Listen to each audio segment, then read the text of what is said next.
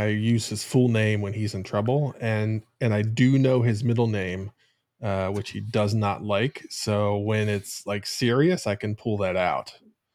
Uh, but I try to only use that for serious Yeah. occasions. So just Bob. Call me Bob.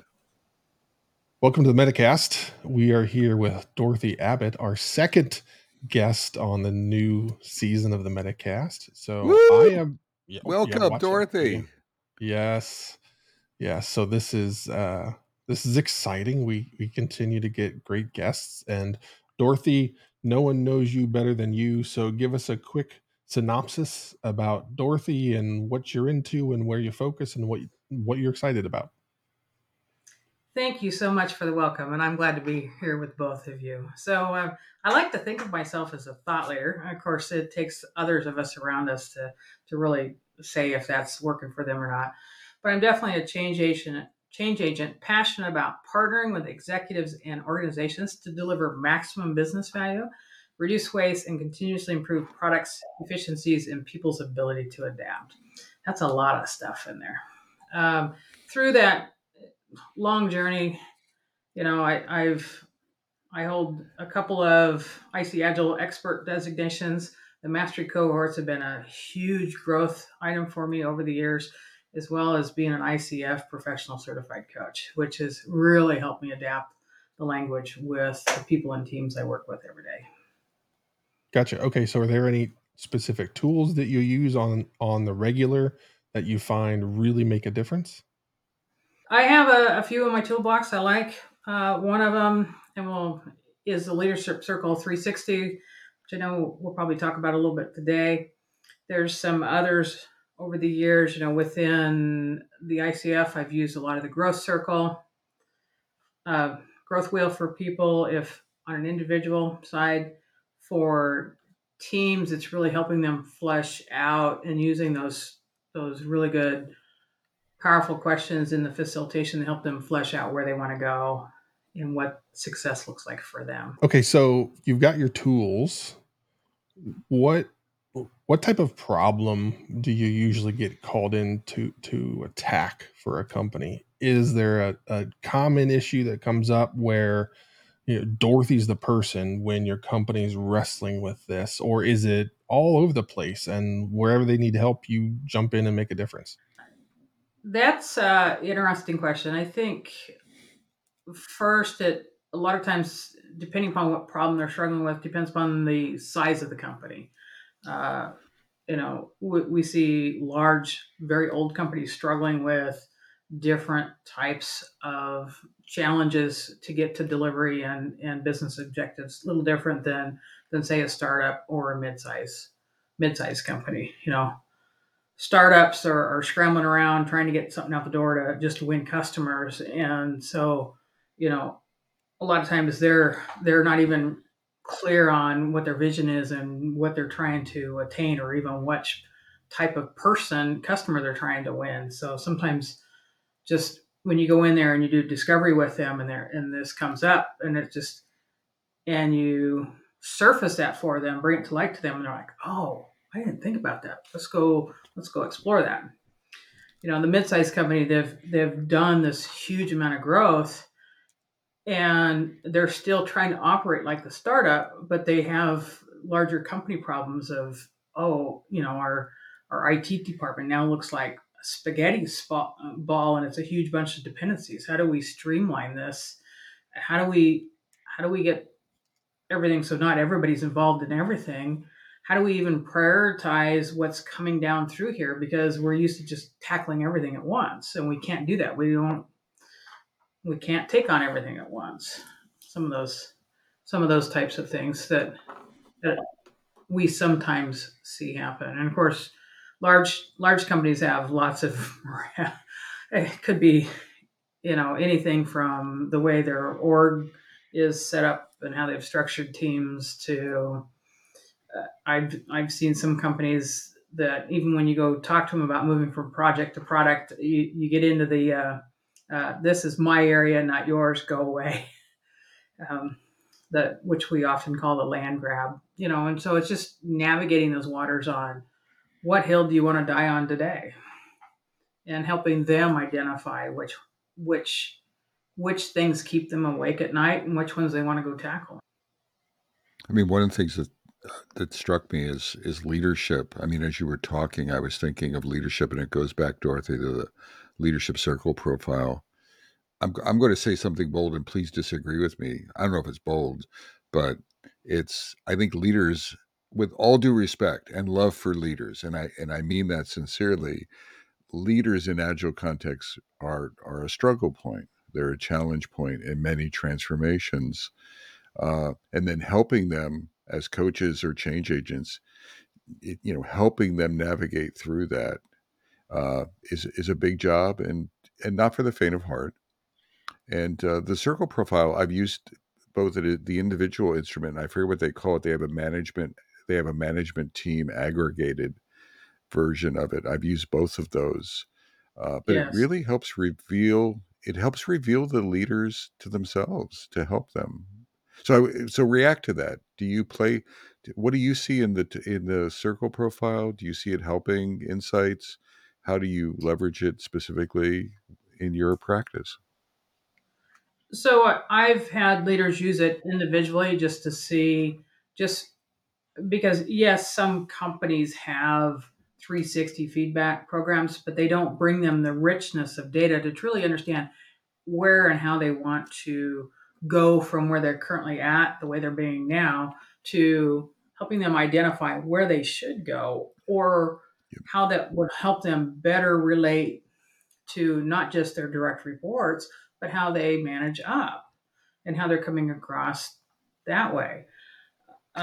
And yes, in the larger context, especially when you're going through a large change, whether it's a digital transformation, we don't see as many agile transformations anymore as we know, or even through all the modernization that we're seeing take on today with government agencies and such as they move off of mainframes and various different things. It's still a huge amount of change. And when leaders come together and don't see things happening like they are, when we can use the grouped results of a leadership circle, they can quickly see in an anonymized fashion how they're being perceived within their organization. From there, they can also see where they're currently at, but then they can go back and together as a group, a leadership team, and take it and say, how do we want to be perceived and taken? And also with those results, now they can see the gap between where they're currently at and where they want to go and design that path of how they get to where they want to go. So as well as helping and coaching their organization through the change, they and again, we often don't think about this a whole lot, but how we grow internally and look and become aware of ourselves, of what we need to shift in order to help others be successful in accepting change and moving from, a lot of times when there's a large amount of change, we're in fear. We become very reactive instead of thinking of it as something that's something we can be passionate about and can orchestrate the narrative and move into a space of creative and passion and inquiry. Yeah, one of the things that we talked about before recording was the challenges of the critical conversations that have to happen, and leaning into what Bob was talking about with the leadership. That's where a lot of people struggle because, as you said, you have to orchestrate this whole thing to make sure that you're treating them fairly yet honest. You're not like breaking their soul whenever you talk to them, but also it's not a softball where they don't really understand what's going. So that's a huge passion of mine that I think if we can help people become more effective at that, that's a huge win across everybody. So do you have any thoughts or tips or experiences within that realm? Definitely, and it's something that I think about regularly when we go ask people to change, or even when I go, coach leaders on how they assist their organization to change. Because you know they're just like, we got to go do this thing. And when they go communicate that to the org, that we just got to go do this thing, it's very cold and uncaring. And when we help them see that if we can attach a caring side to it and understand that maybe some of that unknowns that comes up, which causes fear in people, causes fear in them, if they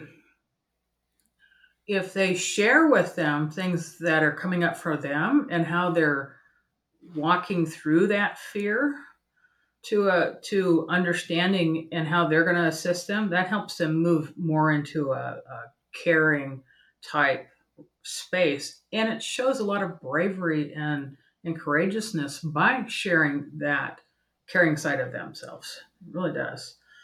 Because oftentimes, when we're in a state of fear, we distance ourselves. We get as far away from it as we can because it hurts.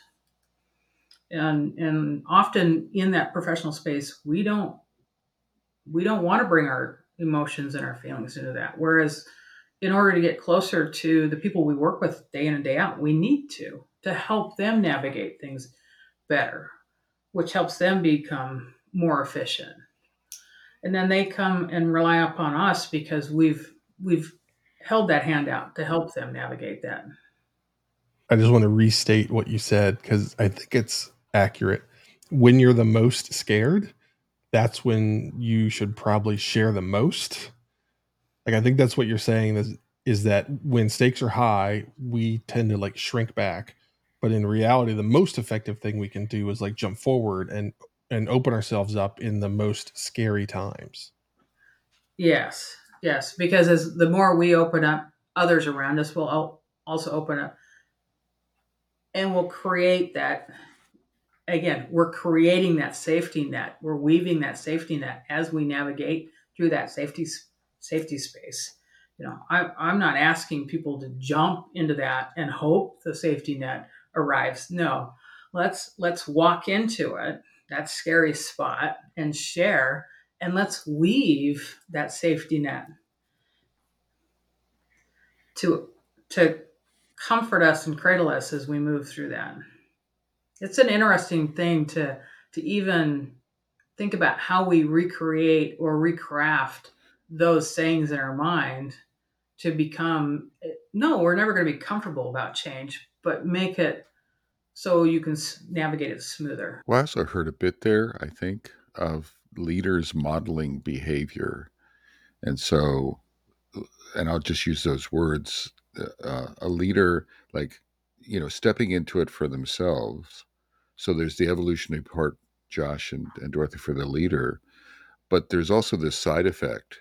And it's not just positive, it can be negative, but, what I model, um, it either gives permission, positive or negative, it sets the space around Yeah, us. So, it really. so if I if I model, like, if I blame, if I'm a blaming leader, not only is it inside of me, but I'm setting the space where blame is like permeating, and so then safety would come down, Yeah, etc. I call it culture. There's a term I like to think of as culture shaping. The behavior of leaders shapes the culture. Now, there's an inside part of the culture, but then there's that outside part. Am I on track yeah. with you? Are we simpatico, Dorothy? Yes, we're talking a Right? similar thing. And as we Good. know, a company's culture will eat their strategy for lunch day in and day out. Absolutely. What? And I So just taught a leadership class, and I was harping on walk your talk.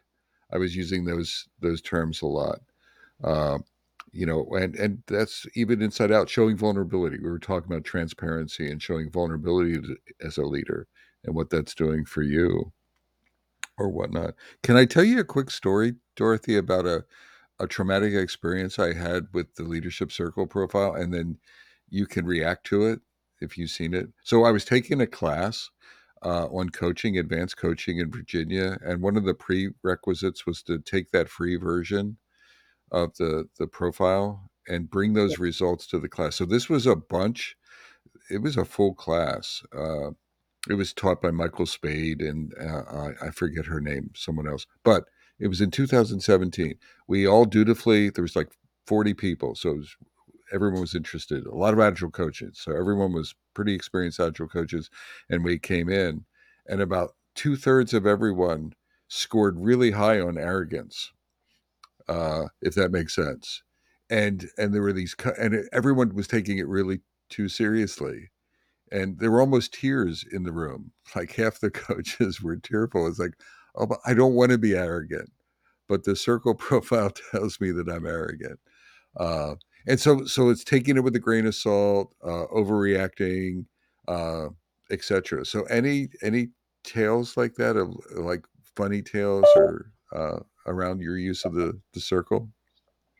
Yeah, and I'll share one of my own when I did it, and I did a full 360. So I got those people around me that provided feedback too. So for Yeah, myself down in yeah, that reactive space, I scored myself really high in distancing.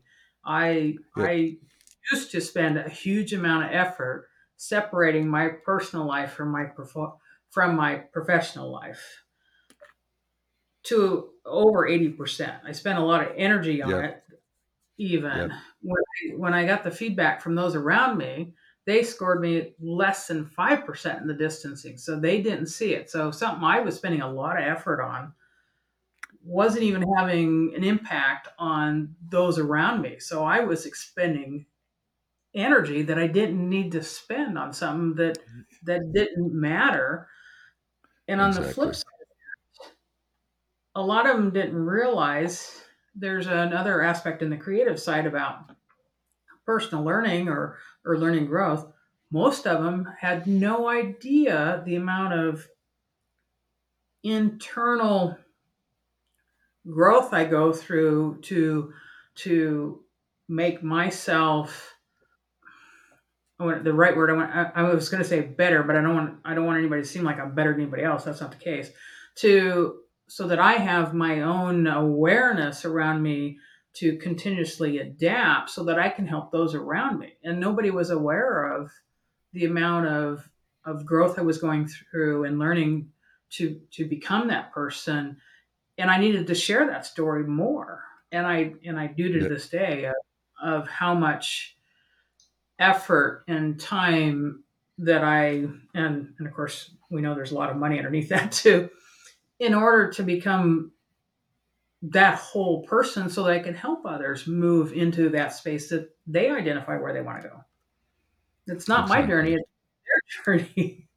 But I have to fix my story and my internal baggage, so that I can help other people get where they want to go. Exactly. I love that inside out view. I mean, I talk about like an inside out leader or an inside out coach before we start the leading aspects of the coaching aspects. I mean, we can do that as a job, but work on yourself too. Like work on the inside out, uh, uh, and really focus on that. I didn't, Josh. I opened the door for you, and you disappointed me. So I mentioned arrogance and Bob Galen and an assessment all in the same sentence, and you didn't ask me what my score was. Well, I mean, at least now we know that the test is accurate. We can trust it, right? You certainly, the test has proven itself. Was Exactly. it, so I'm guessing if it was a 1 to 10, you scored like an 11. Is that fair? That man, you must have been there with me. Exactly. No. I think one of the biggest things to remember, whether you take the individual one without the 360 results or do a full one, is be kind to yourself when you look at it, Well, because we're that's all yeah. most critical of ourselves. And and that's not what that is used to be for. It's for us to sit and look at it, the whole picture, and say, oh, I'm strong over here, and I may have some stuff over here, down here, more on the reactive, but it correlates to this creative side, and it just a little bit moving, and I can be creative and come across in this creative space. Yeah. That's wonderful advice, Dorothy, around interpreting. I think any assessment. In Hmm. this case, Josh, the 360 is so much more. To Dorothy's point, I everyone was judging themselves harshly, Yeah. right? I mean, it's a free tool. It's not the intent of the tool. The Yeah. intent of it is to get that 360 perspective. So now even that's insightful. And then I love the like, just be kind to yourself, give yourself grace. Right? We need Yeah. we go ahead. And to be a leader, you have to be arrogant. Like that's to me, that's part of the thing is to stand up and say, follow me. That requires a little bit of like, I actually know what I'm talking about. So to me, I sort of value, not sort of, but I value folks that operate within that manner because that helps set the stage of like, hey, this is someone I can trust because you do need to establish yourself as a leader. Stop puffing your chest up over there, Bob. as as like someone that you can trust, you can count on that, hey, when things are darkest, we can turn to this leader and they're going to help us get out of it. And it if you don't think you can do it, then it's not going to happen. So uh that that's why to me I think the arrogance score, I think you have to align it with what you're trying to do with that role in that test. So I wouldn't rate that as like, oh, if I'm high in that, then I'm a bad person. No, you're not a bad person. It's you're doing what you have to do to succeed at the job. Hey, we're getting close to time. I have a question. This is sort of an ending thing, but you can shoot it down, both of you. What if we all three weighed in and said the question for all of us, and Dorothy goes first, so she takes the most time, is she has the most time, is what do you think the key characteristic for an agile leader? So let me set the scene. You're at a bar at an event for a major company, and a few leaders of the company come up to you, C-level, relatively senior leaders, and they're like, "Oh my gosh, the CEO is telling us to go agile." And, you know, what does that mean to me as a senior leader? What's the one major thing? We're getting drunk, so you only have one. We only have one moment to tell me the most important thing to focus on, or the biggest challenge. And we Yeah, could go first, Dorothy. If Dorothy, go ahead, Dorothy. If you're ready to go, what do you got?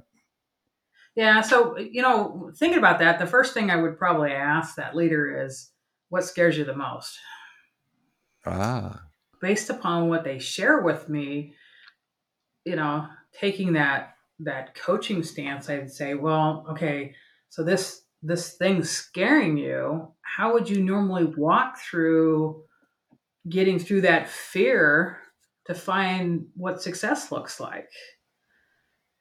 And I and love let that. them explore that, let them explore that, and say, here's the action items I'm going to take to help alleviate that.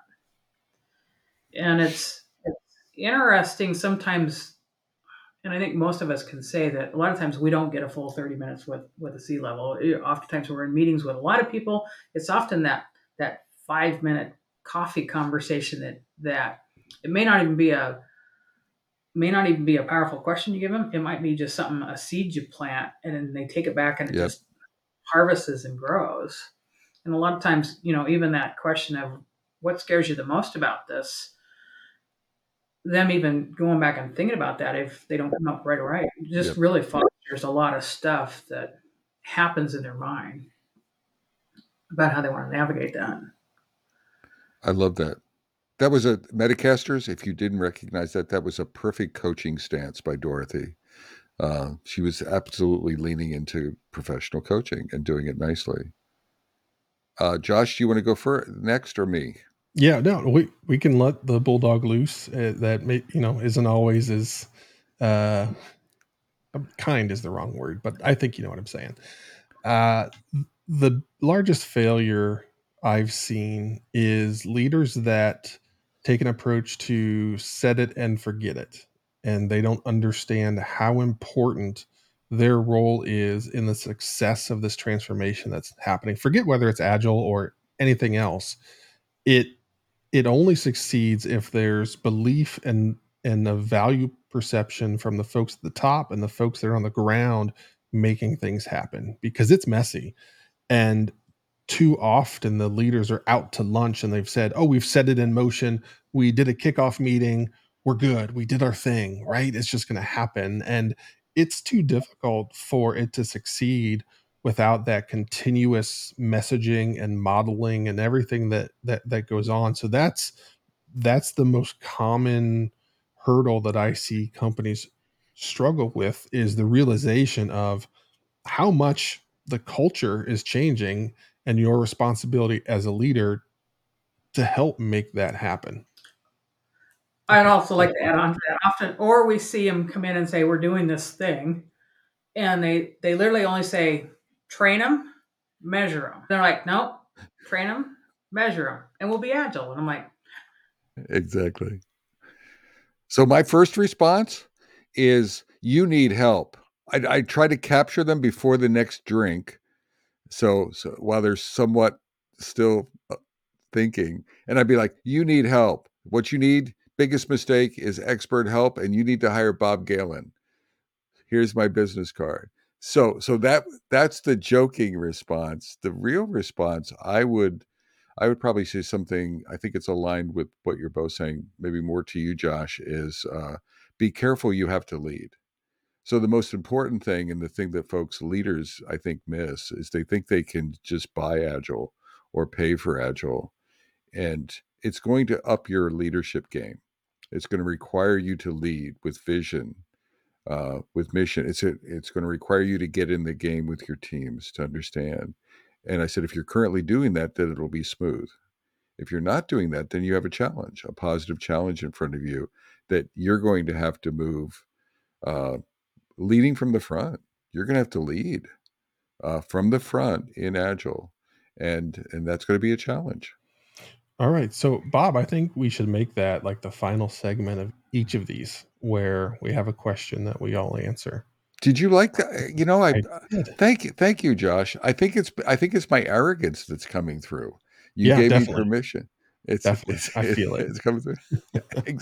I feel it, and it doesn't feel good. Dorothy, we need.